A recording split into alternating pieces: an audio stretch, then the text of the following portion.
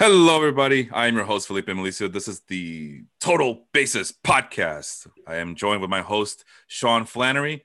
And as always, before I get to you, Sean, we have another guest. It's been Guestomania. It's every week we've had a guest, it seems like.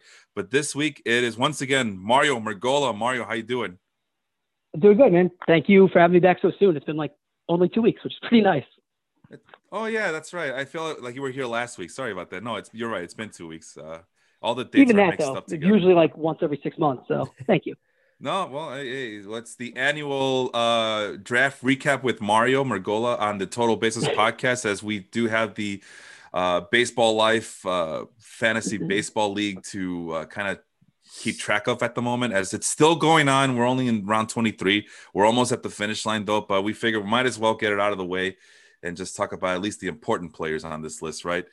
So without further ado, we do have a lot to cover today. I did tag everybody in the league so they can see us trash their squads, as we are prone to do with them. But, I will say this, Felipe, sir, that you said that we're just going to talk about the important picks, but I've always held the belief that drafts are won and lost after pick 250. Okay, where are we now? I don't know. I think we just passed. Like, my last pick was 256. So all right, everyone has 5 picks remaining. Well, if you pick players here that are still in your team by the end of the year, you probably did a really good thing. Most of these guys are people that you end up cutting and replacing via the waiver wire. But if you somehow nail 2 or 3 of these picks, you're a whole lot better off than everybody else. No, that's for sure. If you guys can see my screen, it's very colorful. No, this isn't one of my spreadsheets, Sean. This is actually Fantrax. So I kind of feel vindicated that Fantrax uses all of these colors to kind of differentiate between the players and the positions that they've been picked at. So let's get started. In the first round, so it's going to go Matthew Wheeling is with the number 1 pick. Matthew Wheeling, formerly of the Food Life podcast over there. And then going from left to right in the first round. I'll start with you, Mario. Did anything kind of stand out for you in that first round? We talked right off the air after I was last on, like I said, 2 weeks ago. Yeah. And I had the feeling that we were going to, like, if you didn't keep a pitcher, you were going to be in trouble. Mm-hmm. And I debated if I was going to keep, right. Like, I was talking to you about it and saying, like, if you don't keep a pitcher, you might be kind of scrambling. And then the draft board opened and every single pitcher imaginable is available. Yeah. And I kind of thought to myself, I probably should have kept 3 hitters because I could take anybody. So yep. The initial reaction was exactly that. Like, unless you had 2 pitchers, you could just start building your staff again, and you would be really no worse off than you would have been if you kept anyone else. So my first reaction was immediately that, like, wow, there are infinite pitcher options available. Yeah, that's what I noticed too. And it still wasn't good enough for me to pick any pitchers in the first 2 rounds, as I went with Rafael Devers. I was hoping to get Luis Robert back. I don't know why. I just was hoping, but I had a feeling that Sean was keeping an eye on him. And that's what exactly didn't want him. This is I drafted the best player available, especially for a keeper or, somewhat mini dynasty format. Like, I don't really like Luis Robert. I think he's uber talented, but he's one of those guys who I think has a legit 50 grade hit tool. But if you actually factor in plate discipline, it's more like a 30.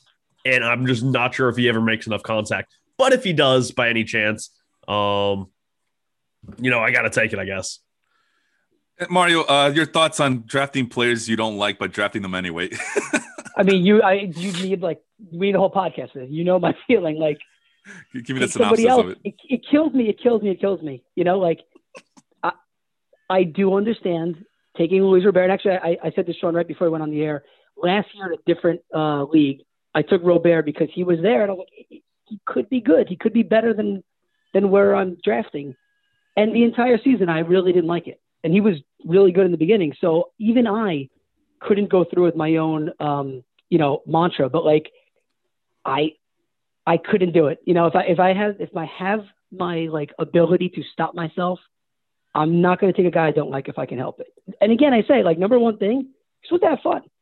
So I really didn't have fun having Robert on my team last year, even though he was really good for a stretch of time, because I was like, I didn't need him. So I'm sorry, Sean. It's the right pick in terms of math, but in the process of building a team, I want to have fun. I want to like the players I pick. I want to get somebody. Here's the other thing too. There's probably you picked like 1, 2, 3. I think you picked 7 picks later, so you probably didn't lose anyone that you would have picked there.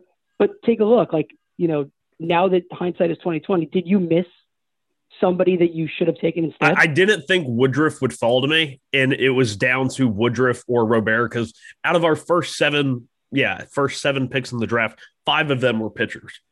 Buehler, Flaherty, Nola, Kershaw, Glasnow all went in the first 7 picks after everyone kept 3 keepers. So at that point, it was clear that Brandon Woodruff was like the last number one starter. I mean, you could make an argument for Lance Leonard, Maeda, but.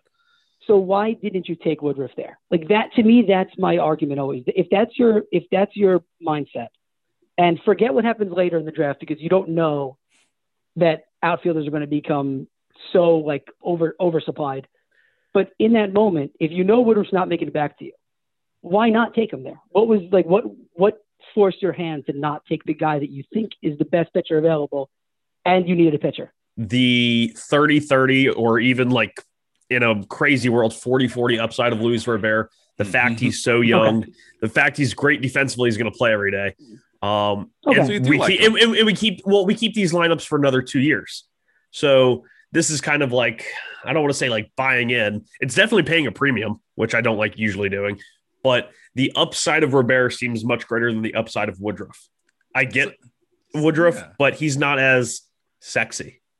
So you do like him? You really do like him? A little bit. Okay. A little bit. It's not like you're. Oh my God! I ended up with him on my team. I mean, he is on the block if anybody wants to shoot me an offer. You have not for that premium. Being a really good pick. Well, then it gets to me, and I wanted Robert. Obviously, I knew there was a chance I wasn't going to get him. I really wanted Manny Machado, but that wasn't going to happen. So I went with the next best third baseman, which is Rafael Devers. And the more I read up on him, the more I visualized the draft before the night of the first day of the draft, because this is a slow draft, by the way, and it's a keeper league. That's why you guys are not seeing all the other big names here.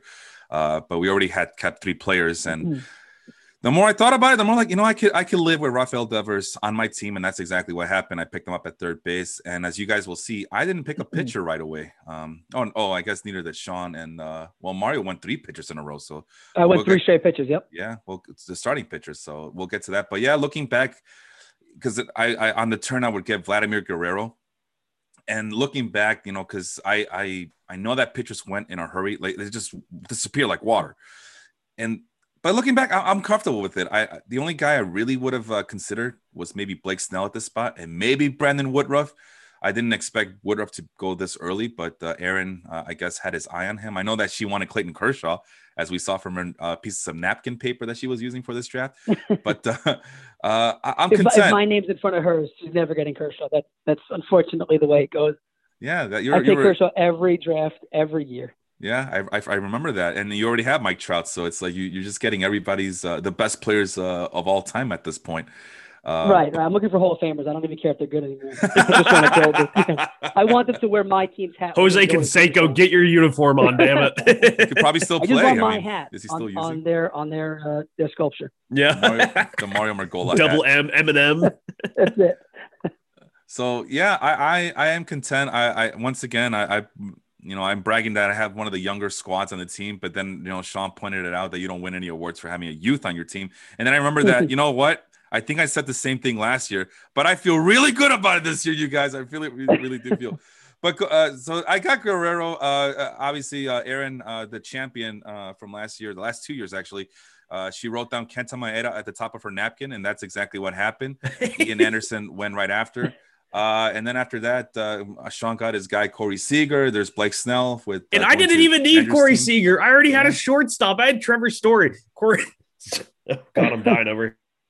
So Corey Seager just occupied my middle infield slot with my second pick in the draft, and I'm like, oh well, I guess I'm not getting anybody else I like in the middle infield. But I love Corey Seager. Contract year, can't go wrong here. And then more pitchers were selected. Anything stand out for the rest of that second round, you guys? Let's start with Mario here.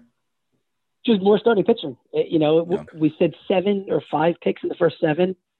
And you go 6, 7, 8, 9, 10, 11, 12, 13, 14 pitchers went, 15 in the first 2 rounds. Like, that was the play. There was so many of them, which almost feels like the opposite. Like, if there's so many starting pitching, you could almost consider waiting. Mhm. But that's not what happened. Despite how many pitchers, like Blake Snell is a really good pick in a keeper league where you already have three players off the board for every team. So you got 36 players gone. So Blake Snell is now technically in the 5th round. It's a really good pick. And yet he was the 9th or 10th pitcher off the board. It just didn't stop. They were just starting pitching for days. Yeah. And everybody, including myself, just bought in as we went. All right, next. Yeah, it was Seager versus Snell for me on that second one. And of course, he went right after. But do we actually think Blake Snell's going to throw more than 5 innings? Like, for real? Well, but don't you have to now? I mean, he was the face. They have a lot of options. They have a lot of options. They do. But you don't trade for Blake Snell after he was famously pulled from a game and essentially was like, I'm done with this team now. You don't trade for him if you're then going to do the same thing to him. Well, if he starts going deep, does his arm fall off? He has a history of arm issues. I mean, okay, but I guess it's a damned if you do, damned if you don't. And that's why I avoided him. But I really do like the skill set. I'd rather him out there trying to give me 180 innings and let his arm fall off, as opposed to, listen, you're only getting 140 no matter what. Like, if his arm survives, he throws 200 innings. And then sounds like Wally Backman, the Mets' former AAA manager. God. Listen, let it go. Let him go. You don't trade for him to not use him at that point. So I think Blake Snell is honestly a home run pick. Moving on to the 3rd round, Dinelson Lamet goes right away, and he's speaking of arm injuries. I see that there's a little red flag. I think there is some sort of concern here. I forgot what it was. Mario, do you remember what it? Oh, here it is. It's an elbow. It's an elbow issue. So we're off to a rocking start. Sonny Gray has a back issue. I know that because I was thinking about it. About drafting him, and then I see that he has a back problem. So, yeah, the pitchers are going early, and the pitchers are already getting hurt. So, a couple of second basemen slash multiple eligible players in Calvin Biggio and Jeff McNeil, or as I like to call him, the Sean Flannery special right there, back to back. Hey. George, I almost called him George Foreman. George Springer going to James's team here. Let's see. Mario going to Zach Greinke. So, yeah, I got 2 future Hall of Famers perhaps right here. So let me jump in with Zach Greinke. Yeah. I don't remember if I said this on the air last time I was on, if I said it afterwards. I think Zach Greinke is probably one of the most important people in everyone's draft. If no pitcher gives you 200 innings, he's probably going to be one of the few that gets you close. And it's just so hard to look at. I mean, we just said Blake Snell. Like, his arm might fall off. He might be one-armed by the end of the season. Yeah. Zach Greinke will throw until his arm actually falls off. Worked for Paul Abbott. Jim Abbott? You talking about the guy who threw the no-hitter, right? Yeah, with the one-handed no-hitter. Wow. Yeah. Paul Abbott. So anyway, I think Zach Greinke is like I almost took him in the 2nd round, and I really held my breath saying I can't afford to miss him. But I also just love Jose Barrios too much. So I had to say Greinke. Greinke is, if you're still drafting ahead, try to pencil him higher on your list because he's one of the few who can give you more innings than almost anyone else. He's probably going to be top 10 in innings pitched by the end of the year. You could argue they're bad innings if you don't think he's good. I do think he's good. But you probably can't get as much volume as you can with him. So something that I wanted to happen just happened. We interrupt this live programming for a live draft update. A certain someone that is on the podcast right now is on the clock. So do we want to do a live pick or do we want to just keep going and give him a second to make his live pick? I don't mind doing it, but it has not chimed yet. Did he make it already? No, he is on the clock. James just made his pick. Did he just make his pick right now? James did. So Mario's on the clock. Mario's on the clock. Well, who did James pick? I didn't get the chime yet. Hold on, my thing. Well, you know what? I forgot to tell you guys that I would prefer it if we're on the podcast, we kind of suspend the draft just so. Boo. But I'm curious. Are you sure? Because I don't mind. I don't mind obviously making my pick. I'm the one who's essentially at risk, Well, I mean, the clock is off, so it doesn't really matter. So, True. Okay. Well, all right. Well, if you want to make it, that's fine. Go ahead, Mario. But in the meantime, we'll move on over on this side. Are you gonna make it right now, though? Well, my question is, do you want me to talk through it at all or no? No, because we got like 20 other rounds to go through. So, Okay. Yeah, that's why I kind of wanted to hold on. I will make my pick while you continue. All right. Steven Strasburg going to Leon's team, who is the host of the Step Back Basketball podcast over at the Ball is Life group. I know well, I mean, he's a Nationals fan, so he already got Patrick Corbin, and now there's Steven Strasburg. And I know Strasburg also comes with a little bit of a premium, but is this the right move to make? Sean, let's start with you. Well, you know that I've usually always avoided Steven Strasburg, and especially now after the carpal tunnel, it's so even harder for me to pick him. But he has looked really good in the spring. Okay. But at the same point, I feel like you never know. Steven Strasburg's going to do something, and then he's going to miss half the season. And then the guy that you're relying on to be your SP1, SP2, you don't have him anymore, and you paid a premium for him. Granted, in this format, he actually picked Corbin an entire round before Strasburg, which is kind of shocking. So Strasburg is maybe his SP3. I'm not sure if he kept a pitcher. He might have. So I was gonna say at worst he's his SP3 because which is mitigates the risk. But I think if Patrick Corbin's your SP2, it's still pretty risky. But I like Strasburg there. I think that's okay because, like Mario said, this is like 3 rounds have already happened. So Strasburg somewhere between round 6 and 8 makes sense. So Leon is stacked at starting pitching, which makes me wonder how his hitting is, but we'll deal with that another day. But here's his starting pitching so far: Shane Bieber, Tyler Glasnow, Max Scherzer. Oh God! And then Patrick Corbin, Steven Strasburg. So that's outstanding. That's yeah. Ridiculous. So yeah, he's okay. Take it back everything I've said about him having risky pitching. Yeah. So yeah, I guess that's something to consider is roster structure at this point, at the point of this draft, and at that point, I don't know, man. I mean, I understand why he did it, but it seems like there was a lot of good hitters to also select from. It's a little bit of a homer pick from him, but I mean, you can't argue the strong starting 5 that he has so far right there. Just makes me wonder how the hitting would look at the end of it when it's all said and done. Andrew, our favorite Irish person, went with Ketel Marte, Yoan Moncada. Might as well call you the Mad Dog Bushnell. Says this is looking like my buddy Matt Bushnell's team over at the Mardi Gras Baseball League. That's he has like every. I was working on it last night. The other draft preview or prepping for that second draft that I'm going to do tonight. And I look at Matt Bushnell's team over at the Football Life podcast, the Audible. And yeah, it's all White Sox players, and you're looking just like it, Sean. I mean, I was cracking myself up when I was picking these guys. I was like, oh my God, because I was going to pick Ketel Marte over Moncada and then try and get Moncada on that return where I ended up getting Eloy Jimenez. That didn't work out, so I just went ahead and got Moncada, got my guy. And then Will Smith. I like it. I support it. Will Smith was going to be the guy I got on the comeback. I was going to get him early, get him off the board, secure him. But Jet had to go and ruin my plans. Thanks a lot, Jet. You're the best.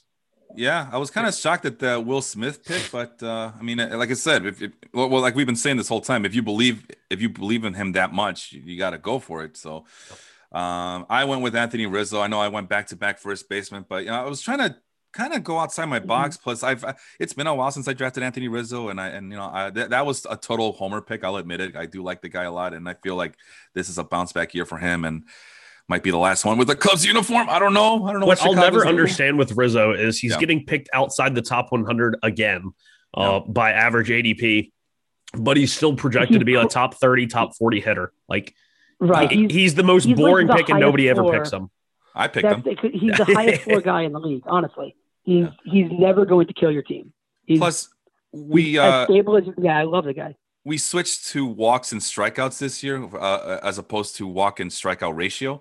So now walks and strikeouts are now individual scoring categories. And I felt like Rizzo was perfect for this league at least to get me those 2 categories. So I was excited. I don't normally pick first baseman this early with Vladimir Guerrero and Anthony Rizzo, but I felt like I had to. And just like Sean had to pick Corey Seager to fill out his middle infield spot, I did the same with my corner infield spot.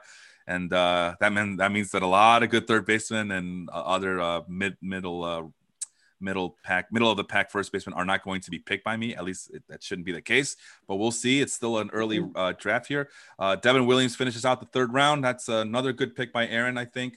So she also went pitching heavy early in this draft before she settled on the turn with Brandon Lau, that's the way I got to say it now because I get confused with the Lowe brothers, unless Sean's telling me that I'm mispronouncing his name. That Brandon is Lau. Yeah. No, it's a mnemonic device, right? Brandon Lau. That's how I remember. Matt Chapman going to Jets team. That's a solid pick. I like that pick. I really do. I'm curious here because I know there's a lot of good pitchers that went, and I feel like Sean had something to say about the Kevin Gausman pick, but my reasoning is I was not a fan of picking. I've been saying it this whole offseason with you guys and Henry the other week before that I am not a fan of any like pitchers this year, as I can't trust them. I think I've been making comments about how anybody in the top 12, top 15 and starting pitching rankings, it might as well be a crapshoot. I do have Lucas Giolito, as he was the one I could trust coming into this year. But what I wanted to do in this draft is I wanted to get like solid veteran pitchers, especially pitchers like Kevin Gausman, who actually helped me last year, and he's still with the Giants. He's healthy. And here's another secret for you guys before I keep going. Before I flip it over to Sean here. Kevin Gausman is a top 25 pitcher for me, and I know that in most rankings he's like top 50, but I like him so much that I moved him way up, and I wanted to make sure I didn't lose out on him. Sean, what is your gripe with Kevin Gausman? Do you have him honestly ranked higher than Ryu and Hendricks? Yeah, it's all. Wow. Well, Hendricks is a separate thing. So, Hendricks isn't my relief pitching. No. Kyle Hendricks. Oh, yeah. Wow. You know what it is, Sean. You know wow. what Kyle Hendricks is to me. Kyle Hendricks is the oatmeal. No, he's the David Fletcher of pitchers. You know, and he's on my favorite team. He's on the Cubs, right? So and he's on a really bad Cubs team. At least the Giants appear to be somewhat competitive, so he'll get the cheap wins. And my eyes were open from last year. I had him last year. I trusted him as a veteran pitcher. I mean, I could have gotten Jose Luzardo, who I also had last year. And I go, no, I want pitchers that I can trust. I was going to say the next four pitchers that went after him: Luzardo, Stroman, Ryu, and Hendricks. Yeah, I would take almost basically all of them. I might take Gausman over Luzardo, maybe. But Stroman, Ryu, and Hendricks, I'd all pick over Gausman. Nope, can't do it. No, Kevin Gausman, number 21. Where's Ryu? Ryu's 30, and who's the other guy? I mean, Stroman. How many innings pitched is Gausman going to have to go up against the Padres and the Dodgers? Well, we saw it last year in Colorado. Sean, we saw it last year. He survived just fine. There was this one game against the Dodgers where we talked about it on the podcast where he held his own, like nothing. He struck out 8 guys, and I think he went 7 strong innings. So I don't know. Count me out. Well, I mean, Luzardo, we talked about it a couple weeks ago. And he's your SP2, right? SP2? SP2, yeah. Okay. No, I'll tell you, like I said, starting pitching was not a priority for me this year. Because you can look at my pitching staff right now, and you can see it's an absolute flustercluck, so. But like that's what I'm talking about. I wanted guys that I can trust, and I think we talked about it. And it's like all these they're the top 20, top 15 lists. It's like it's a crapshoot. It's gonna be on shuffle. We talked about Jesus Luzardo. You made a joke about is he even gonna get to over 130 innings? And I'll take the under on that. You said Marcus Stroman, who I never trust. Ryu, I love the name. He reminds me of a video game character. But he's over 30 years old, and I don't know. He's just a soft tossing left-handed pitcher. Isn't Gausman over 30 years old? Yeah, but come on. I'm sorry. I rest my case on your honor. You talked about Ryu. I'm sorry, Gausman being over 30 and having to face a very tough division. Ryu's even worse. He has to face a tough Red Sox offense, a tough Yankees offense, a pesky Rays offense, and then he has to pitch in Baltimore. And so he had. I mean, listen, none of this is easy. The schedules are not going to be easy regardless, right? Because everybody's just hitting bombs and pitchers are not going. We talked about it a couple of weeks ago with Mario. We're not expecting these pitchers to go more than to touch 200 innings. So, I mean, if we really wanted to put a premium on pitching, Lance Lynn would have been the number 1 pick overall because we talked about him being maybe one of those few guys that can go over 200 innings. And he went to Jets team like late in the first end of the first round. Yeah, end of the first round. So no, and then he's over 30, and he pitched in a hitter friendly ballpark.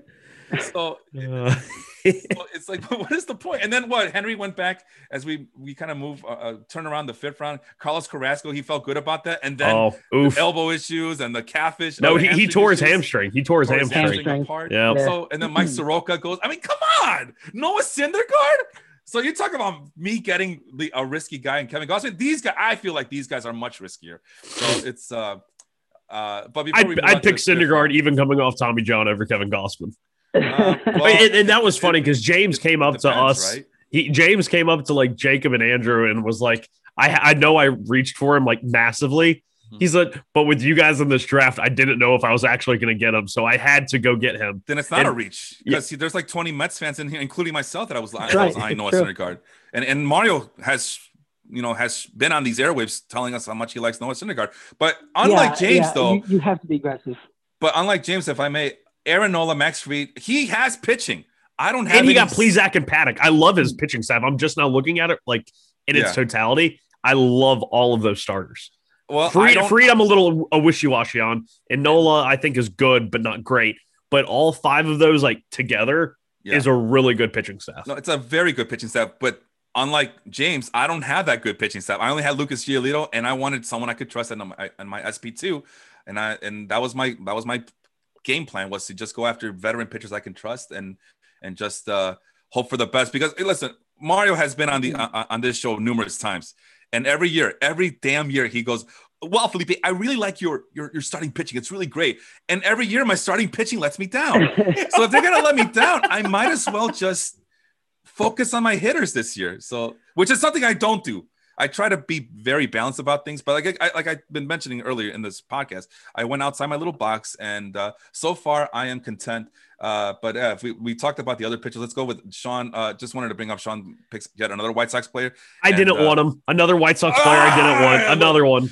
Another one. I didn't want him, basically, but I took him anyway. In my next 4 picks, 3 of them are util only. I mean, yes, Eloy has left field and he should keep left field, but I feel like all 3 of these guys are going to be util only, and it's going to kill me. Because you have Kyle Tucker already, who was only left field only. Well, so, Kyle Tucker is slated to play right field, so he'll pick up right field eligibility early in the year.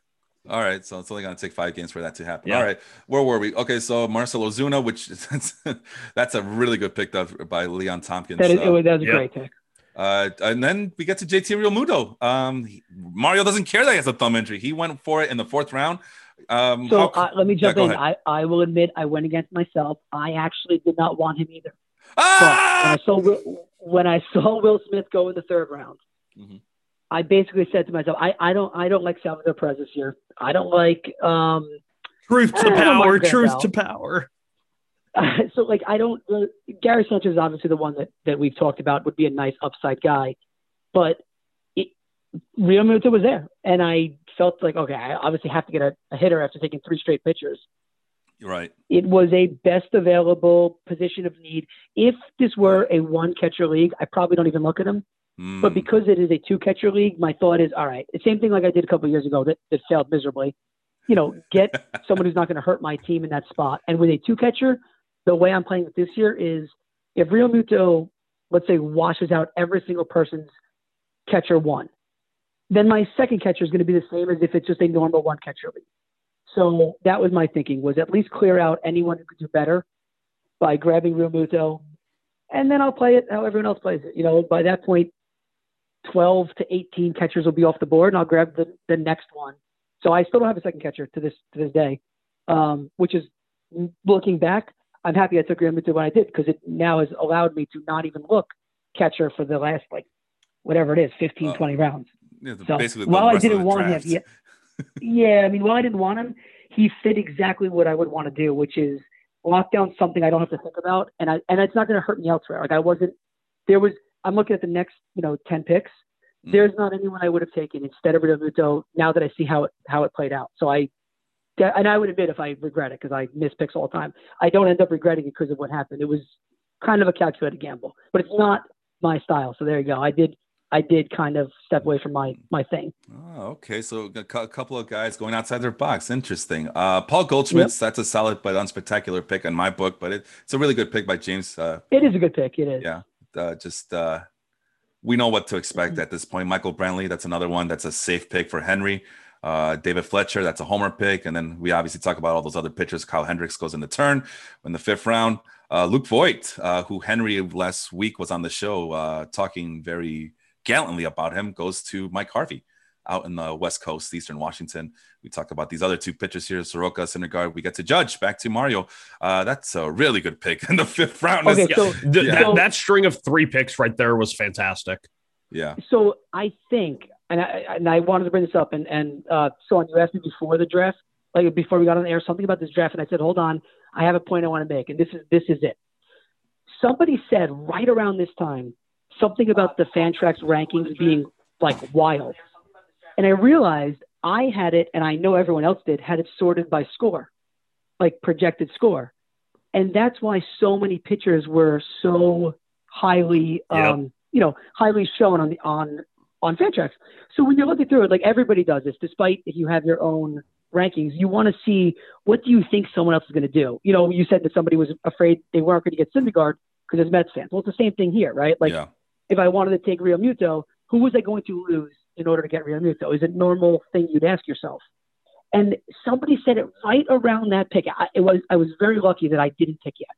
Something like, wow, these rankings are really wild. And I realized, like a buffoon, I hadn't even checked. If I sorted it by ADP, I kept the entire draft. I had it sorted by ADP. Yeah, same. From the beginning? Yeah.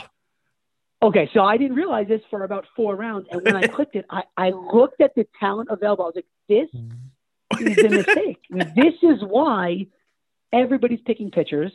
Yeah. It basically answered every question for me. And then I said, okay. So now I'm looking, and the people who are available in the 5th round, which is really the 8th round with 3 keeper rounds, is Aaron Judge, Charlie Blackmon, Trent Grisham.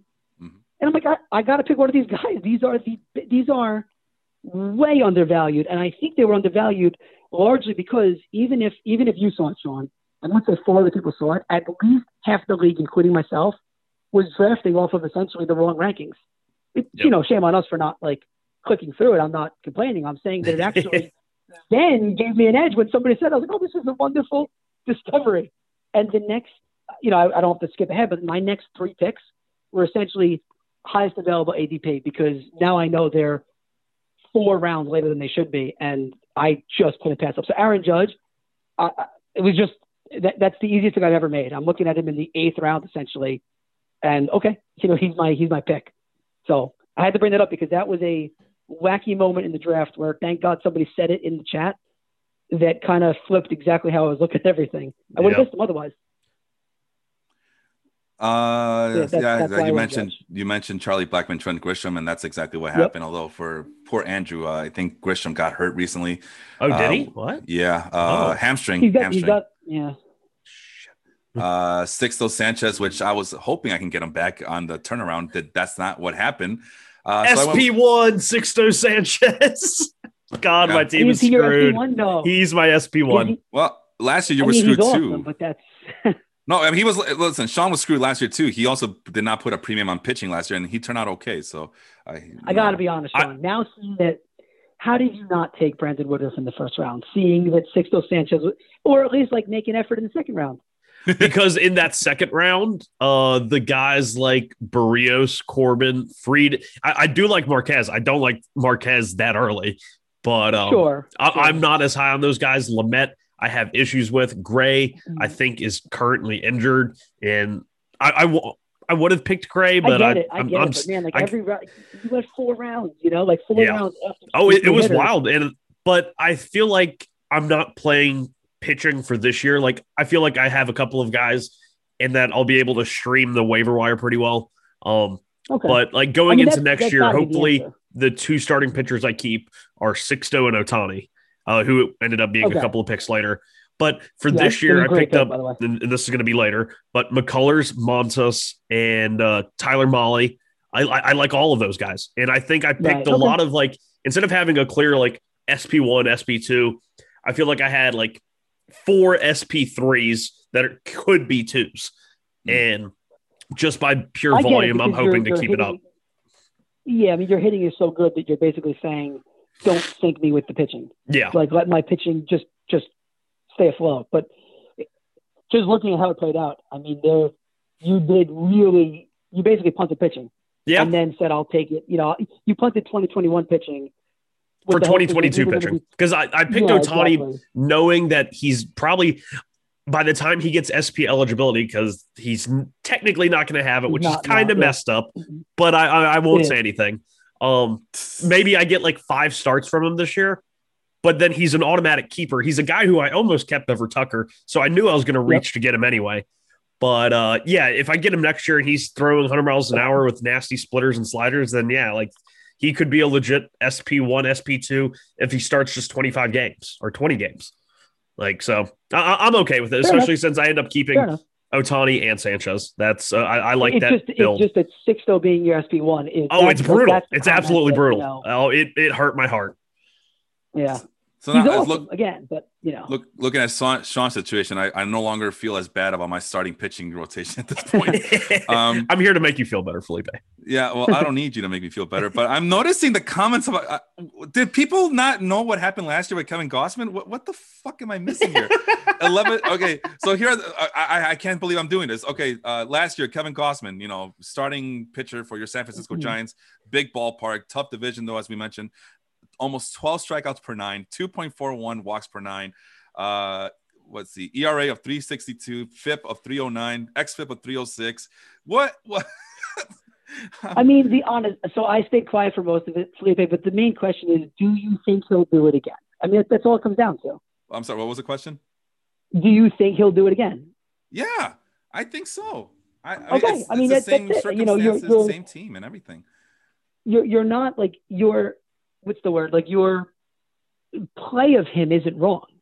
It's just whether your outlook of him is wrong, which it may not be, but it's. Well, at that point, I mean, listen, I couldn't hate it because you did exactly what I said to do. You wanted him, you got him, and you didn't mess around. And I really I mean when I say I have no objection with that pick, but you are the high man on him. So you really basically all you did was give yourself no wiggle room to be wrong. That's it. Yeah. He's got to be right. If he's wrong, you're really, really behind the 8 ball. But not really. I mean, not really, because like I said, starting pitching is such a crapshoot. Also, right? I'm sorry. Was that? Yeah, Giolito. Yeah. So there's a little bit of insurance there. It's not the end of the world. Yeah, and that's the same This is the 2 same pitchers I had last year that kind of carried me to first place finish in the regular season. So, no, I feel. I mean, the way I see it, pitching so volatile, it's not really that big of a reach or of a risk for me. Because I mean, if you look at all the pitchers that are available, I mean, there's still plenty out there, and you might as well just play the hot hand on waiver wires anyway. So even if Gausman falters and he's exposed for whatever. I'm okay with it because like I said, I had better pitching last year, and they all sucked last year. I think Giolito got to a very slow start last year before he got it together, but he was my only mainstay. So moving on to Liam Hendriks. So that's something I talked about too on this podcast. I want to go aggressive after these closers, and it was between Chapman and Hendriks, and I went with Hendriks because he was a year younger, and something that Mario kind of talked me out of it a couple of weeks ago. If he gets hit hard again, will the Yankees give up on him because they have so much depth at bullpen? And you know what? That's a good point. But ultimately, it's which, by the way, so I doubt will happen. But it's just something you have to draft in the back of your mind. So I'm glad you thought about it. That's all I asked. Just think about that. Don't in my mind, I kept thinking so what happens if the Yankees decide to utilize him more? Not that that's going to happen. But what if, right? It's all about what ifs, right? And we've seen Chapman kind of falter in that late inning assassin role. He wants to pitch in the 9th, and that's it. If the White Sox do the same thing with Liam Hendriks, I know for sure that Hendriks will flourish in that role too. So that's other. True. That's a good point. That's a really good point. I have no problem with that pick. Right? It makes all the sense in the world. Jet though went with Alex Colomé, which I'm sorry, that's a real Alex Colomé with Liam Hendriks on the board makes no sense. It's back to I put in the comment section. I got it first. It was right after. It was after Hendriks. Oh, okay. It was going the other way. But Chapman's available. Yeah, that's I don't get it. I don't like Alex Colomé. I like Raisel Iglesias, James Karinchak, and Ryan Presley went 4 rounds later, and I think all of those guys are infinitely better than Colomé. I'm not even sure if Colomé has the closer's job. Like, No, I think they're still competing with each other. it's going to be like a half and half with him and Taylor Rogers. Yeah, and again, it goes back to that's from March 4th. Never mind. Okay, so listen, Colomé, Rogers, and again, you got to think about who would flourish in a 7th, 8th inning role. The answer is Rogers. This is a holds league, and this is a rate stat league as well. So who would put the better rate stats? Taylor Rogers. Who ends up with Taylor Rogers? This guy right here. I do my homework. Okay, we'll pat you on the back, Felipe. We're patting you on the back. Goddamn right you will. And for the Kevin Gossman pick too. Salvador Perez, Aaron going aggressively. So she must be listening to this podcast. Okay. She's listening to my advice. She took 2 of your players and on back-to-back picks right there. Oh yeah. Well, not just. Well, I was okay losing Ke'Bryan Hayes, but the next pick, she got Wilson Contreras very early, and I go, I was chatting with her for whatever reason, and I go, you know what, Aaron, forget. I don't want to talk to you anymore. You got Wilson Contreras off of me. I had him queued up for that round, and she took him from me. So, but no, we'll go back to the 5th round. Salvador Perez, to finish off the 5th round. Ke'Bryan Hayes to start the 6th round. Eric Hosmer, Max Muncy, who I never draft Max Muncy, not even in my mock drafts. But when I saw that he was also, I remember that he was second base eligible, and I had to do it. There were so many position players on the board in this round that should not have been there. Muncy was 1, Alvarez was 2, Bryant and Suarez, and then Grandal and Marte at the end of the round. The fact that they were all there in what was technically round like 9 or 10 is insane. I don't even like Starling Marte. I would have picked Starling Marte if he came back around again. I'm sorry, Mario, this was the moment where everyone realized, basically, again, after my Aaron Judge pick, when I realized I need the next 3 picks are going to be the best hitters available. And if you didn't take Yordan Alvarez, I would have. Chris Bryant, I could not take him. It was, I still think he's got potential to be excellent. And even if he's not excellent anymore, I paid a 9th round for him. Like, that's okay. He's going to be better than the 9th. Whatever pick that is, 9 times 12, he'll be better than the 100-something player. That would be a mistake. So I took Chris Bryant just because best available hitter at that point. But Sam, like you said, Grandal afterwards, Starling Marte. These are hitters, partly because of the ADP thing, and partly because of so many pitchers who went early, just got pushed back to the point that now it was okay. We're just going to scoop them all up. When you took Alvarez, I would have. You did. So I don't know if you guys heard that, but the siren just went off. I didn't realize that my draft thing was on. So yes, I just picked Joe Adell. Okay, who did Mario pick? I had him in my queue from before my queue was wiped. Damn, but man, someone picked Leody Taveras. That's kind of disappointing. I wanted Leody. I hate. Oh my god, he's got so much. He's like so high up draft boards. I'm like, why? He's not even a good hitter. But this is the 20th round. This is past the 20th round at this point. It's like, true. It is the 23rd round. Yeah. So, well, I'm not drafting because I have a show to do. So, if hey, I have all day. The clock is off. The clock is off. I'm sorry. The clock is off. I don't have to do it right now. So Max Muncy was my pick. Yordan Alvarez. I was thinking about him, and I knew that Sean would get him, and that's exactly what happened. But I thought I had to get the second baseman right now because second base, we talked about on this podcast, second base it's just brutal this year. I absolutely hate the second baseman. But there's Marcus Semien, and I decided, no, I'll let him go. I'd rather have Max Muncy in his power over I agree. But that's a good I would pick Muncy over Semien too. But it's still a good pick for Leon. I'm not going to hate on it. There's Chris Bryant, Eugenio Suarez, Jorge. This one was very mysterious to me. And Jacob's joining us. Maybe he could explain on the chat why he went with Jorge Alfaro. To give you guys some context here, Jorge Alfaro on my list. Oh, screw your list, Felipe. No, not screw my list. But Jorge Alfaro is the 22nd best catcher on my list going in the 6th round. To me, that was the worst pick in this round. But that's just me. Any thoughts on Jorge Alfaro? I don't hate it as much. Yeah, I should step in there. I don't hate it that much because again, two catcher league. You're either going with one really good one and probably one bum, which is how I'm playing it. But this or early though? So again, it's never too early, but it's never too early. Never too early. I mean, I would take Grandal before Alfaro, but after that, yes, I should put it this way: there are people I would take over Alfaro at this point, but he's not a bad pick in himself. It's just that if he has a chance to be a much better hitter with less competition in Miami. They basically took the job away from him because he can't catch, but they know he has to be their catcher. Like he lost his job for like a day, but he has a job, so he's going to get opportunities. Yeah. Theoretically, you could say you could have waited on him, but that's the whole thing. If you like him, don't bother. Just take him at that point, because 2 rounds later, he then took, 2 picks later, took James McCann. James McCann's probably a better pick than Alfaro, but if you want Alfaro, you can't take the chance of the next 7 picks being catchers, and then you're really scrambling. So I feel like that one is good because both of them are gonna, like, when you look at other catchers, even Grandal, I think those 2 catchers play a higher percentage of their team's games than Grandal or d'Arnaud. The only thing I don't get is he picked Alfaro before Wilson Contreras was even off the board. So that's my point. I mean, you probably could have gone Contreras Alfaro or Contreras McCann. Either way, I think if you're going for the volume play and trying to get the catchers that will play the most games, it makes some sense. Okay, that's what I'm saying. It's not in a vacuum. It's not bad. But they're going to tank your OBP. Both of them will tank your OBP. They're going to tank everything. Yeah. Listen, I know that I'm a big proponent of Salvador Perez, but at least Salvador Perez produces. And I know I'm a big proponent of playing time over everything else, right, for catcher. But it has to be productive playing time, right? It just can't, because Tucker Barnhart will get you all the plate appearances, and he'll get you nothing. Yeah, but to Sean's point, like if you're in a split, I mean, you're really capping what you can do. Alfaro's probably going to play more than almost every other guy that was drafted after him, even Grandal. Like that is something. Grandal can play. If you want to think they're bad innings, catchers are. I'm worried Grandal's breaking down. Catchers.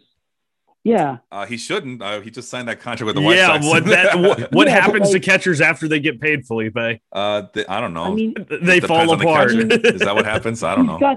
He's got 5 years on Alfaro. 5 years as a catcher that's a long, and he's not going to first base. Yeah. I don't hate Grandal at all. I actually like him. I would have taken him before Alfaro. But my point is, in a vacuum, that pick is not bad. It's just the guys that you could have taken instead are a preference pick, which all 3 of us would have made a different preference pick, but it's not wrong.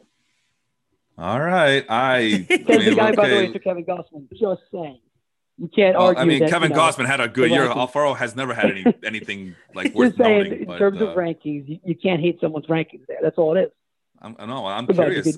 That means that he does have Alfaro as a top 5, top 3 catcher at this point. So it's mind-boggling to me. But regardless, that's him. He can explain it better on the chat if he wants. Aroldis Chapman going to Mike from Washington. There's Yasmani Grandal, who I'm pretty sure Henry was dancing in the streets in Bronx over there when he got him. Starling Marte. Alec Bohm. That's I like Alec Bohm. I love that pick. I was hoping he'd make it back. Carlos Correa, that's another good pick. Henry hates the Astros, but he loves himself some Carlos Correa. Travis d'Arnaud, they got another catcher better than Jorge Alfaro. Dominic Smith, going back to Jacob. I'm a big fan of Dominic Smith, as you guys know. The only thing I don't like about him is the playing opportunity. So I'm pretty sure Jacob is banking on the left field thing. So it's a damn shame. I think the Mets would be one of those few teams in the National League that would so benefit from a designated hitter. They would, for sure. And it's a crime because they have a lot of good players on that team. Zach Plesac, you mentioned him earlier in the podcast, you guys. Randy Arozarena going to Mario. It was like I said, that Judge Bryant Arozarena for 3 rounds was just fantastic. I just could not do it. And I had my outfield filled pretty much. Yeah. And I don't really love Arozarena this year. Like, I expected to regress. But I said it last podcast, like, there's going to be people who are going to downplay everything from 2020. So why not be the guy who plays it up? Yeah. And if that's the case, I'll take Arozarena, because if 2020 is real, he's like a 3rd round pick next year at the latest. So that became I couldn't pass it up. And then moving on to Josh Bell. It's another homer pick by Leon, but it's I think at this point, first base was running out anyway, so he got what would be deemed a last. Oh no, Matt Olson. Wow, he went Josh Bell over Matt Olson.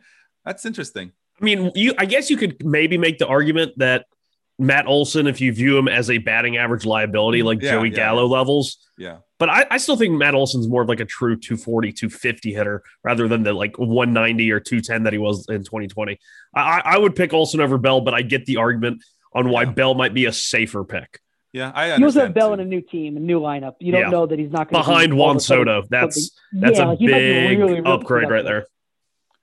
Let's see here. First, Shohei Ohtani, and you do know, it was Sean. A great pick. Ohtani was a great pick. But you do know that he doesn't qualify a pitcher just yet, right, Sean? Yeah. It's would a pitcher lose pitcher eligibility if he were hurt? He did. Ohtani did.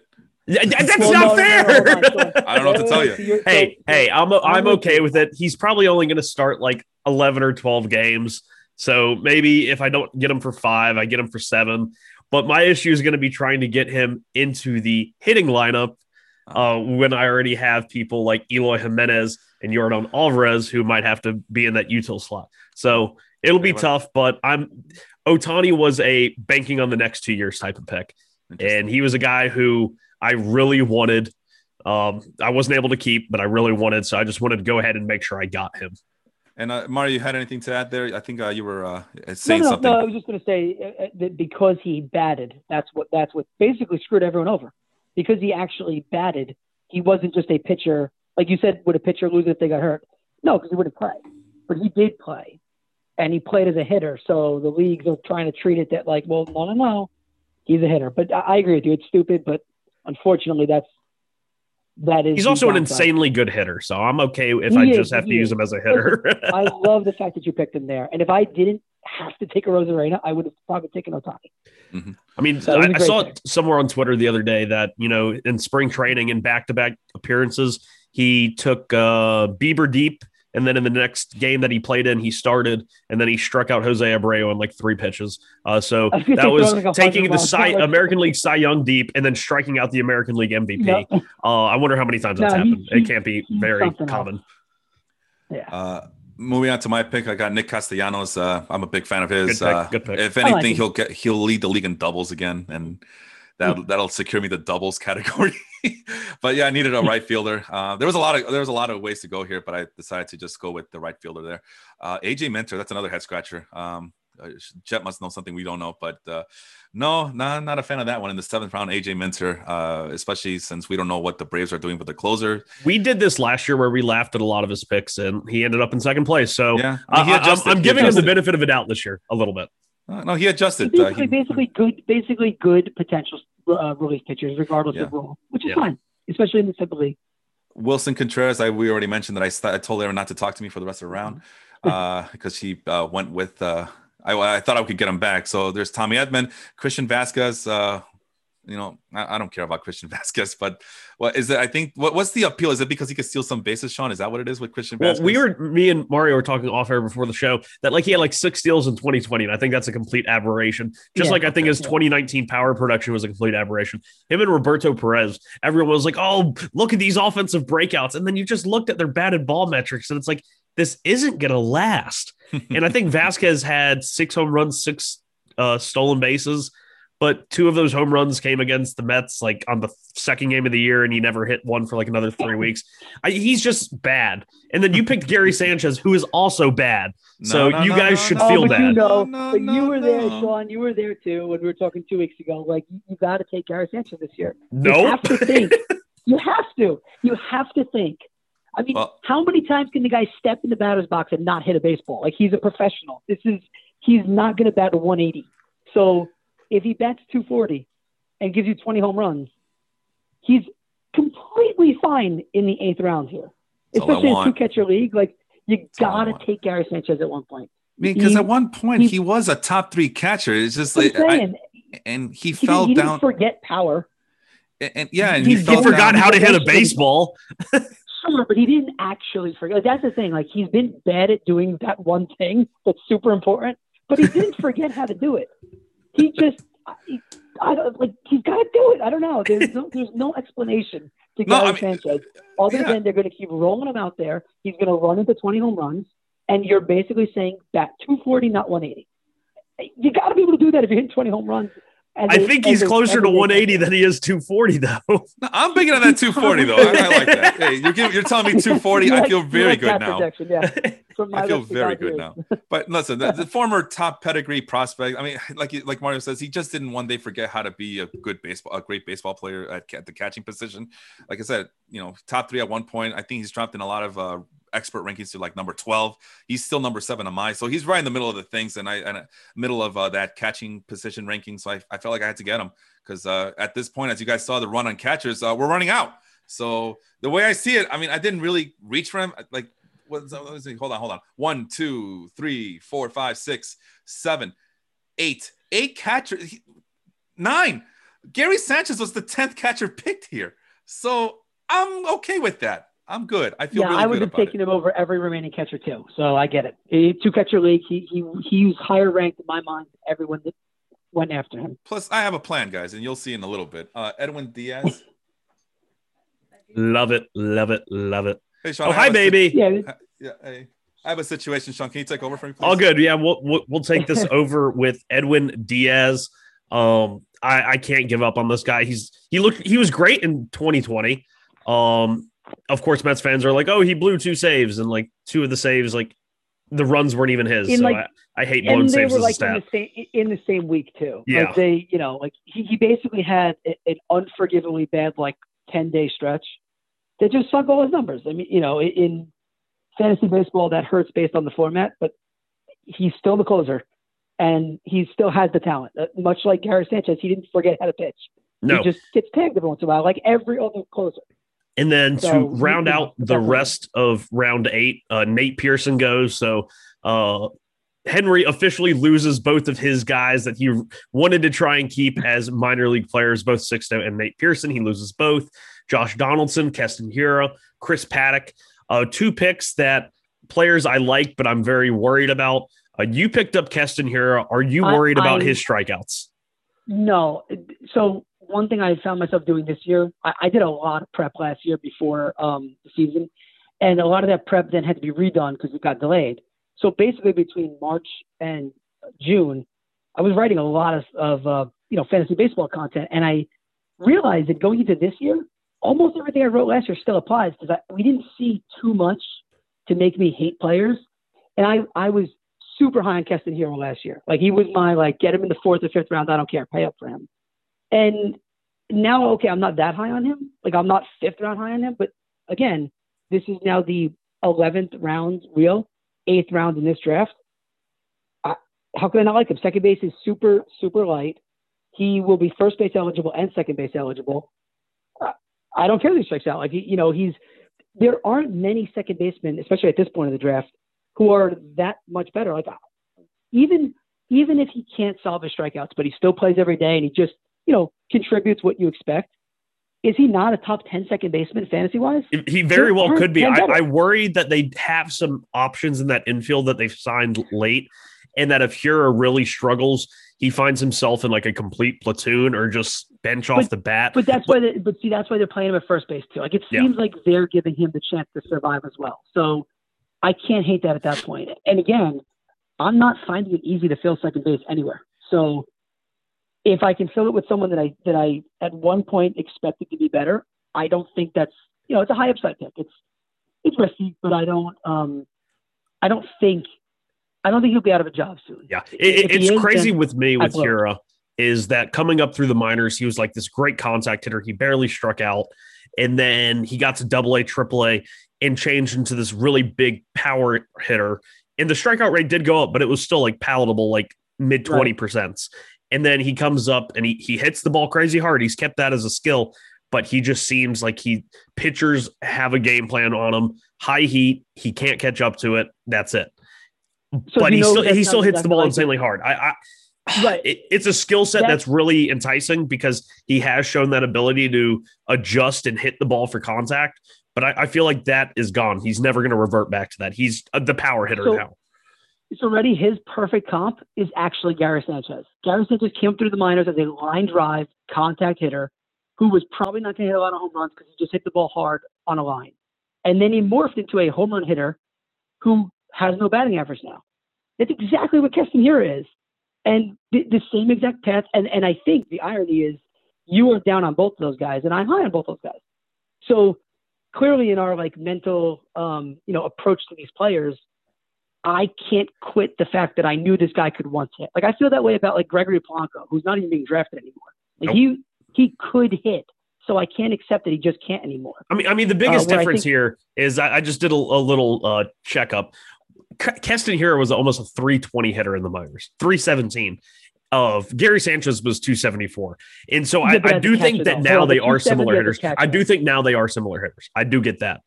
But sure. I feel like there's a possibility for Hiura to maybe revert back to that old one and try and find a happy medium where he's not always selling out to hit the ball so hard.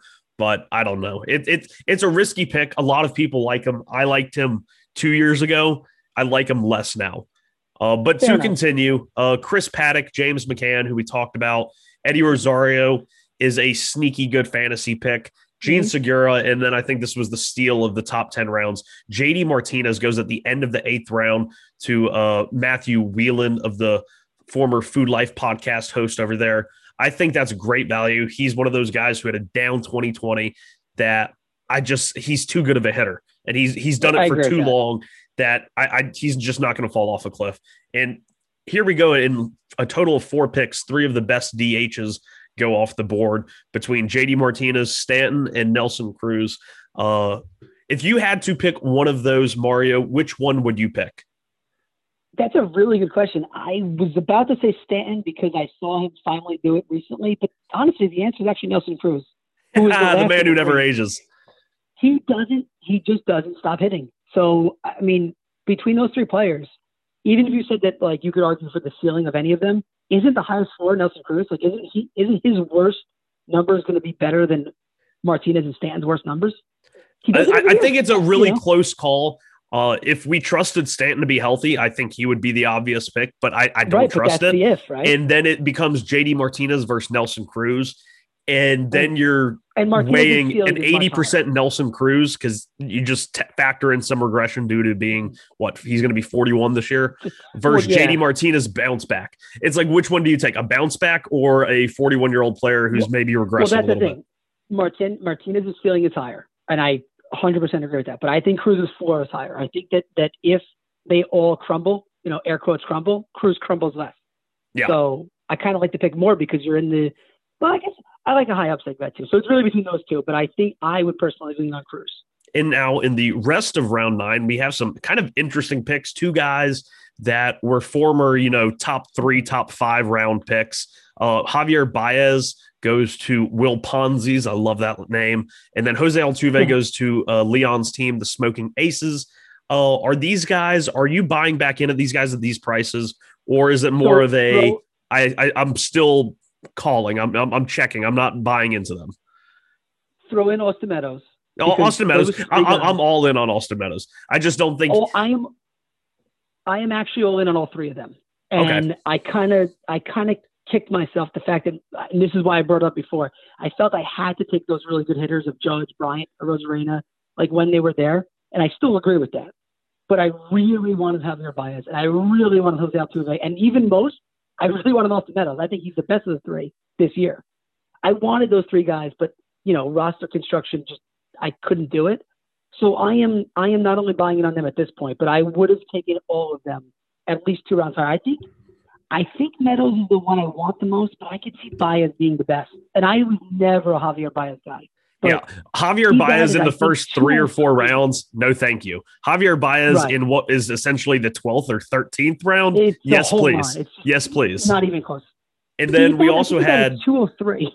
Yeah. We also had 3 really good relief pitchers come off the board here. All 3 are guys I would have picked over AJ Minter and Alex Colomé. Sorry, Jet. But Rafael Iglesias, James Karinchak, and Ryan Presley all go within 5 picks of each other. You can't go wrong with any of those. I really wanted James Karinchak. He would have been the pick if he came back to make. Yeah, it's okay. I needed a starting pitcher anyway. I ended up getting Lance McCullers Jr.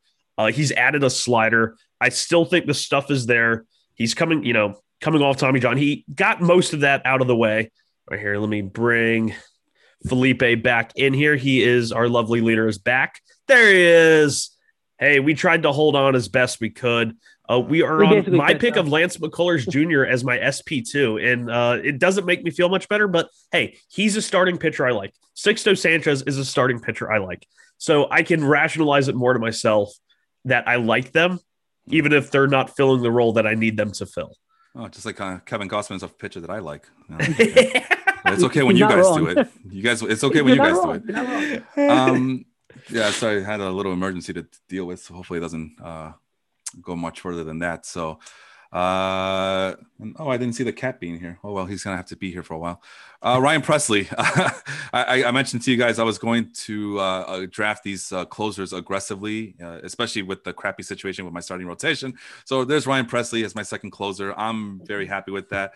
I had high hopes for him the last couple of years, and it looks like this is going to be, everybody's saying that he's going to break out this year. So we'll see if that happens. But I think it's still a good Astros team. He should still get all the save opportunities. And even if he does, again, even if he doesn't, I'm really looking forward to those low rate stats from him. Chris Bassett, I think Sean mentioned it last week or 2 weeks ago, where Chris Bassett, your AL Cy Young winner. That's a joke. Yeah, I mean, he's just like, he's sneakier good. I think he's a better in real life pitcher than he is a better fantasy pitcher. He's basically Mike Fiers. He's the new Mike Fiers. Yeah. Well, same team, right? So yeah. Well, one thing he has going for him, he does pitch in a very big ballpark. Yep. Will Myers. This is I'm sorry, Aaron. I thought this was a very questionable pick, especially with the Padres. Like, I wanted to avoid as many Padres hitters as possible because I feel like their situation in San Diego in terms of regular playing time is a little bit murky. Mario, do you see it the same way, or am I just freaking out about them for nothing? No, I do. But I will say, like, I needed a first baseman at this point too. Yeah. And I ended up 2 rounds later with Ryan Mountcastle. So ask yourself, right, like in that moment, if you're in Aaron's spot. So not 2 rounds later, you're in whatever round she took Will Myers. Would you rather Will Myers or Ryan Mountcastle? And I think it's pretty close. So I don't hate it. Like, he didn't have a first baseman and was now 9 rounds into the draft. It's more of a need pick than anything else. I think if I try to get into Aaron's head here, she picks both Edman and Myers, both guys with multi-positional eligibility, and both can steal bases. Something that I can't remember who her 3 keepers were, but so far in this draft, she hasn't really drafted any stolen bases. Lau might give you 5. Perez, Contreras, and Hayes might give you some. He had some stolen bases in 2020, but I'm not sure he's actually going to run that much. He never had crazy high totals in the minors, so maybe he gives you like 5 to 10. Contreras and Perez are catchers; they're not going to run. I think Edman and Myers give her some stolen bases, and I love the Edman pick, but Myers, for the same reason Felipe said, playing time concerns in San Diego really worry me. It's just a matter of if she was drafting for position need. If she was drafting for position need, it makes sense. If not, then you're right. You could have gone elsewhere. But yeah. No, it's partially just a need. It was partially for Myers or Edman? For Myers. Will Myers is her utility at this point, according to the Fantrax draft room. Her keepers were Jose Abreu, Mookie Betts, and Josh Hader. Oh, she did have Abreu. Okay. Okay, so she had Betts, so there's some steals there. But yeah. Tommy Edman is a guy that I really like. Also, I'd be remiss since I missed last week's show. I was supposed to do a reveal in which I compared 2 players' stat lines from 18 to 20 per 600 plate appearances. And one player was Tommy Edman. He won. He had the most votes. The second player was someone who went at the end of the second round in this draft, Ozzie Albies. I put that on Twitter, and somebody roasted me, trying to say, Tommy Edman doesn't even have 600 plate appearances.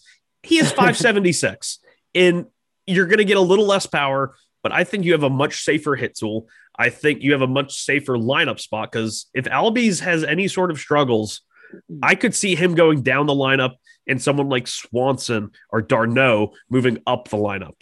And if he's suddenly batting in the lower third where that Braves lineup looks a little bit more suspect rather than in between Acuna and Freeman, yeah, I'm not sure I like that. I'll take Edman batting in front of Arenado and Goldschmidt before I take Albies batting in the bottom third of the Braves lineup.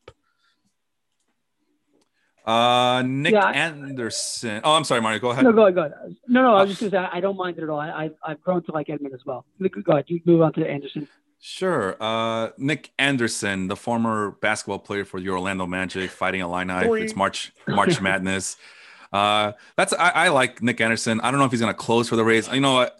Ray's bullpen scares me. No, well, hold on. In this league, Well, she has Devin Williams and Nick Anderson. I mean, this is the strategy that Aaron has basically slaughtered everyone with. And she has Hader, and I mean that's like three of the. She picks the best relief pitchers and does not care about role. Yeah, and it doesn't hurt. She's been awesome with it. So and it helped last year too. That's her style.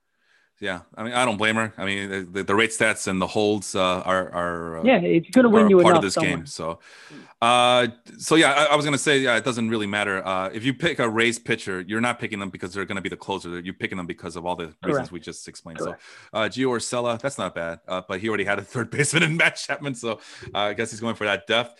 And then we get to my other starting pitcher, Joe Musgrove, another guy I was targeting. Sean, you're gonna kill me, but he was a top 25 starting pitcher for me. I'm all in on the Joe Musgrove fan club. I had him in my both my leagues last year, and he kind of came up onto his own. I know the other thing that got me going for him is that Eno Saris spoke glowingly of him, of the Rates and Barrels podcast. He spoke very glowingly of Joe Musgrove. So I said, well, SP number 3, again, I don't trust anybody here. Might as well roll the dice with Joe Musgrove, the veteran, and see what happens. So I'm putting it all on these on the shoulders of these veterans because you know why, Sean? Older is always better.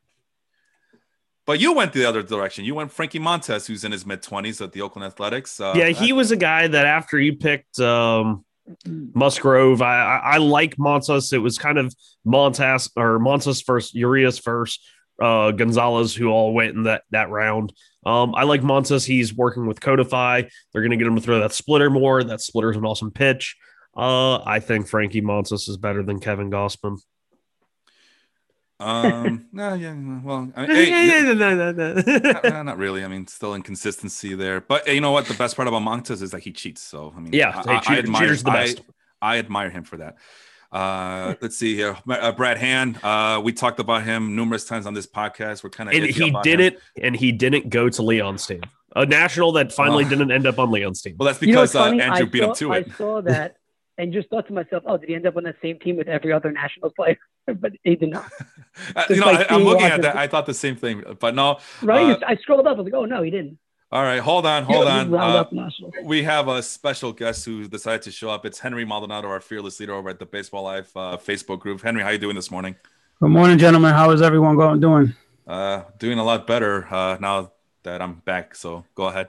I'm listening. I didn't get my Sixto. I didn't get my Pearson. So but you got other players, Henry. That's what's important. You got Carlos Carrasco. I'm enjoying. Yeah, tell me about it. Hey, I'll trade you Sixto for Jack Flaherty. Looks, I saw Carrasco. I'm like, good. You know, the elbow or shoulder, whatever it wasn't that big of an issue.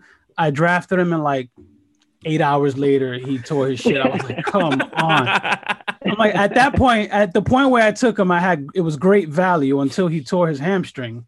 Yeah. So and that's the thing is like every offseason, Carrasco in spring training has dealt with elbow soreness, like 3 off seasons in a row, 2017, 18, and 19. Yeah. And then like, I wasn't worried about the elbow. Then out of nowhere, he tears his hamstring. And I'm like, come on. The guy beat cancer and he's playing in a big park. Come on. That's right. You can't, at the point I took him, it's value, but he'll be on my IR or dropped or just, that's what I get for picking a fucking Met. But I just I know you guys had good momentum and I didn't want to disrupt that too much. I just wanted to let you guys know that we have passed the 6,000 mark in Baseball Life, which is pretty amazing when you consider where we started, when we started, and how selective we are of who we allow into this group. You guys know we have our name, virtually trademarked. We have our logo, our banners, and everything. With that said, there is a little weightlifting that needs to be done, and we need more help. So with that, Sean, welcome to the admin team. Hey, wow. Wait, nice. Do you accept, though? I mean, we don't want to impose. Oh, do you have a rose to hand me? Can we turn this into? I'm about as black as The Bachelor, and you know how that's going. But, thank you guys so much. This is going to be awesome. So did we just hit 6,000? We went a little over 6,000. We were actually going to announce it last week, but you chickened out on us.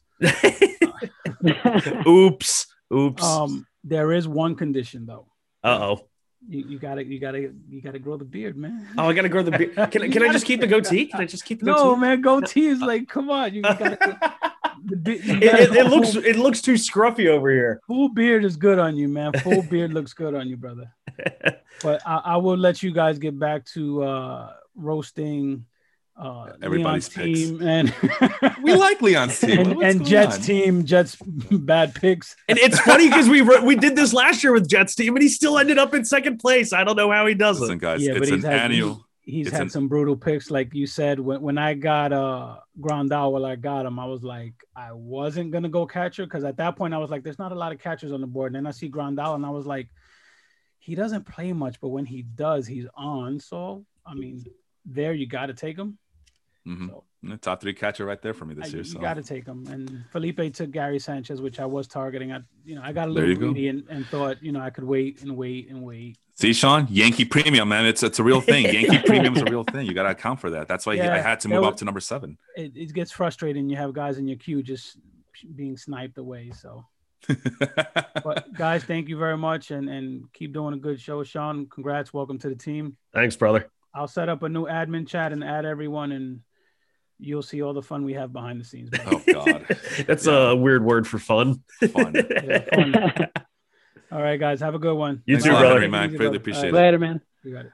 All right, and Sean, just a quick note. I am being told to wrap things up, so let's go one more round. One more for round, then I got to get going. Knock out all the final 10 rounds, or 11 or 12.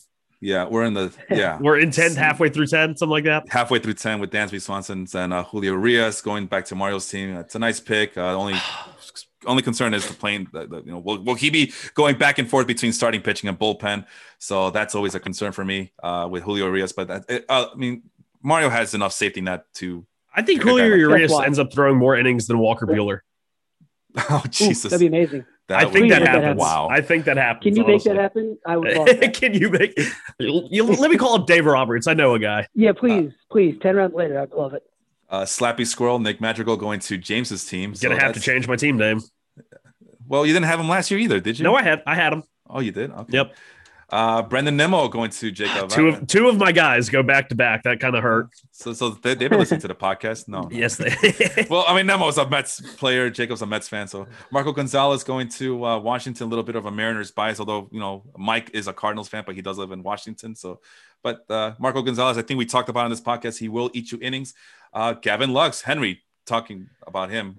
He just left. Great pick. He could be a guy that with increased keepers, because we'll have 6 this year. Yeah, 369. That's the way it goes. Gavin Lux could be a legitimate keeper for him next year. If he plays how we think he can play, he's a keeper, and he just got him this late. Like, that's awesome.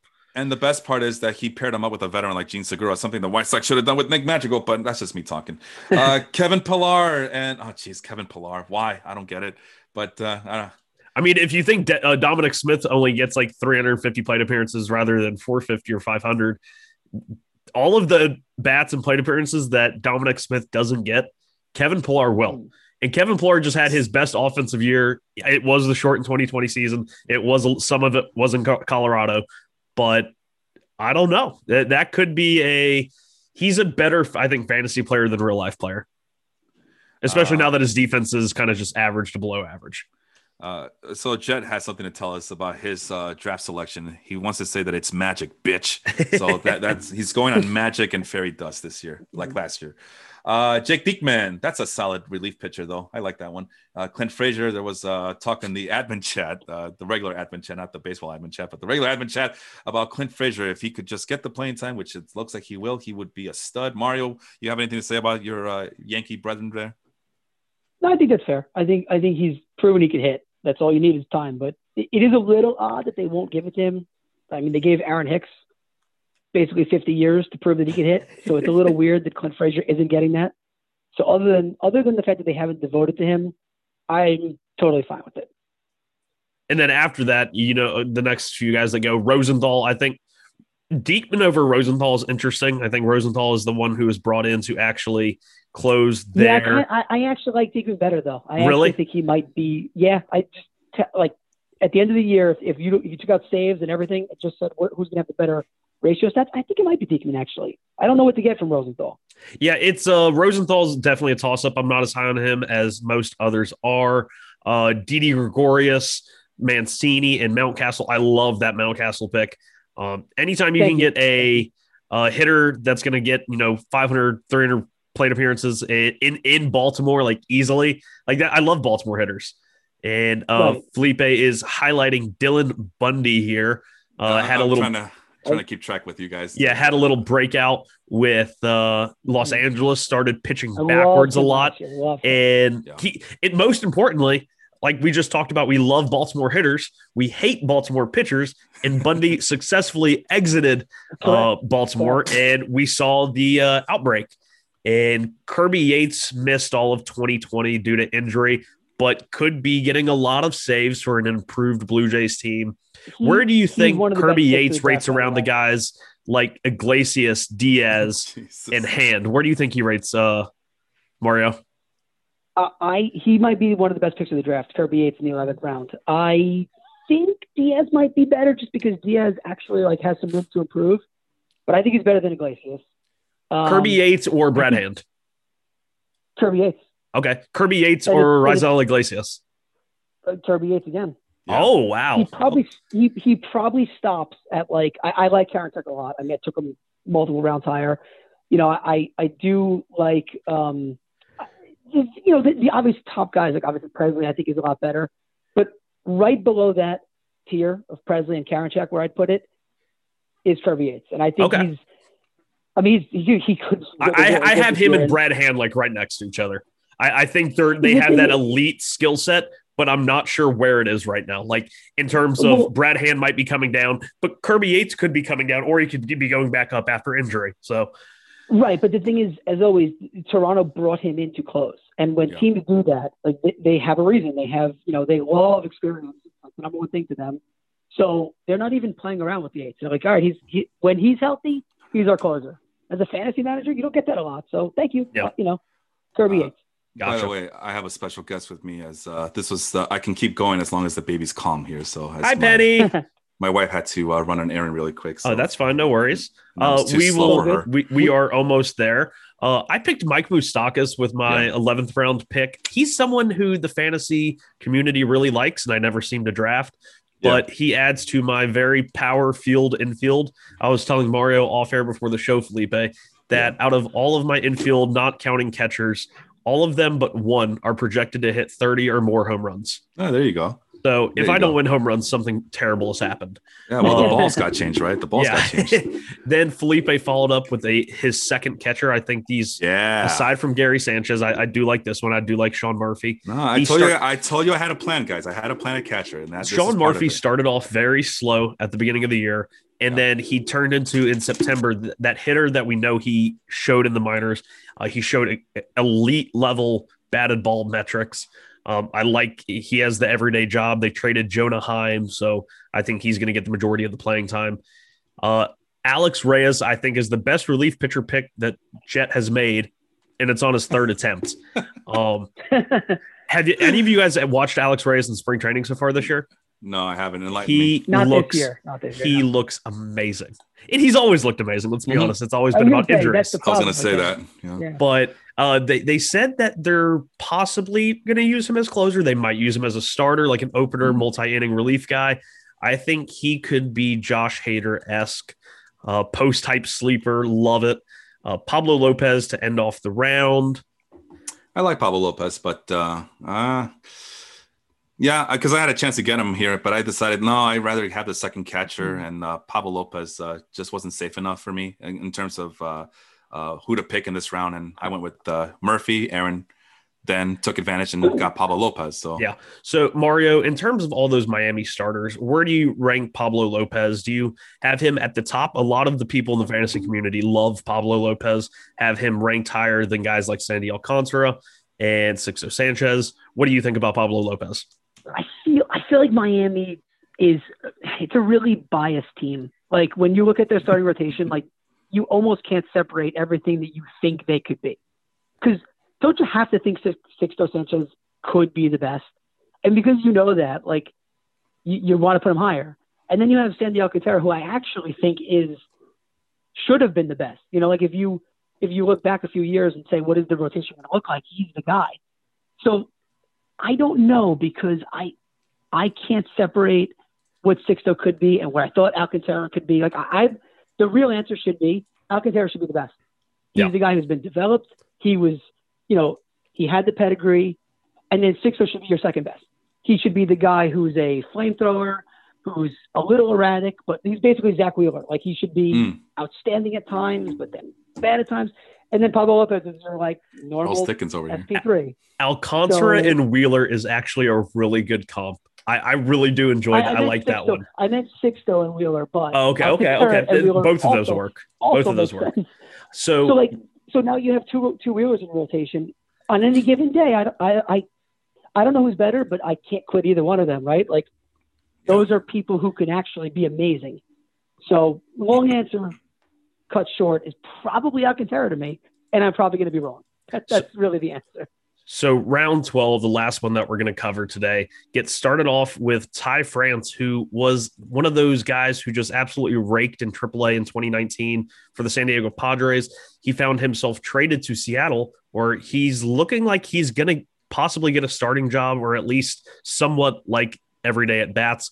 So far, he's leading spring training in batting average. He's batting like 470. And it's like easy to write it off because it's spring training. It's only like 10 games. But this is a guy who I think when he won the batting title in AAA, batted like 370. I think there's a legitimate hit tool there. This round also showed two starting pitcher veterans in Wainwright and Morton, kind of bookending the ends of the round. And then we had three closers go, and Drew Pomeranz, Kenley Jansen, and Amir Garrett. Which one of those do you like most, Felipe and Drew Pomeranz? You were the one that picked Drew Pomeranz, of course. Yeah, I was the one. So Mario, between Kenley Jansen and Amir Garrett, two guys that kind of are on the opposite ends of their closer book lives. Garrett could just now becoming a dominant closer. Kenley Jansen might be coming down from being a dominant closer. Which one would you pick here? I still think that there's no way they move Jensen out of the closer role, so he's got to be the answer for me. Okay. And that's where I picked. I think Diaz and Jansen, I think there is some risk built into them. Obviously, that's why they go a little bit later now. And of course, I just got hit. I just got hit with Drew Pomeranz right now. He has a forearm injury. So my answer is Kenley Jansen.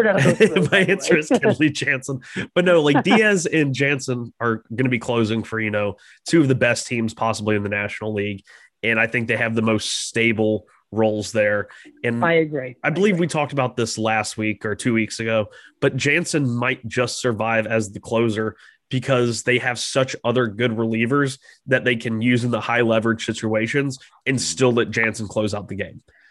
And by the way, wouldn't that be Amir Garrett on the Reds? Like you could move him around if you need to. You're not going to move Jansen around. Yeah, the issue with Garrett I see is Lucas Sims coming back and possibly Michael Lorenzen also fighting for saves. Amir Garrett is acting like he is, oh my gosh, I just saw the craziest Ohtani thing. He's starting pitcher and batting leadoff today. For the Angels, so woohoo! I love it. It's a tough one. I don't really like picking Kenley Jansen, but it's hard to not like picking the closer for the best team in baseball. Exactly. And then also in this round, we have a couple of guys that I really never touch in Victor Robles and Byron Buxton. Buxton has been primed. I had to do it. He showed a lot last year, except that he never walked.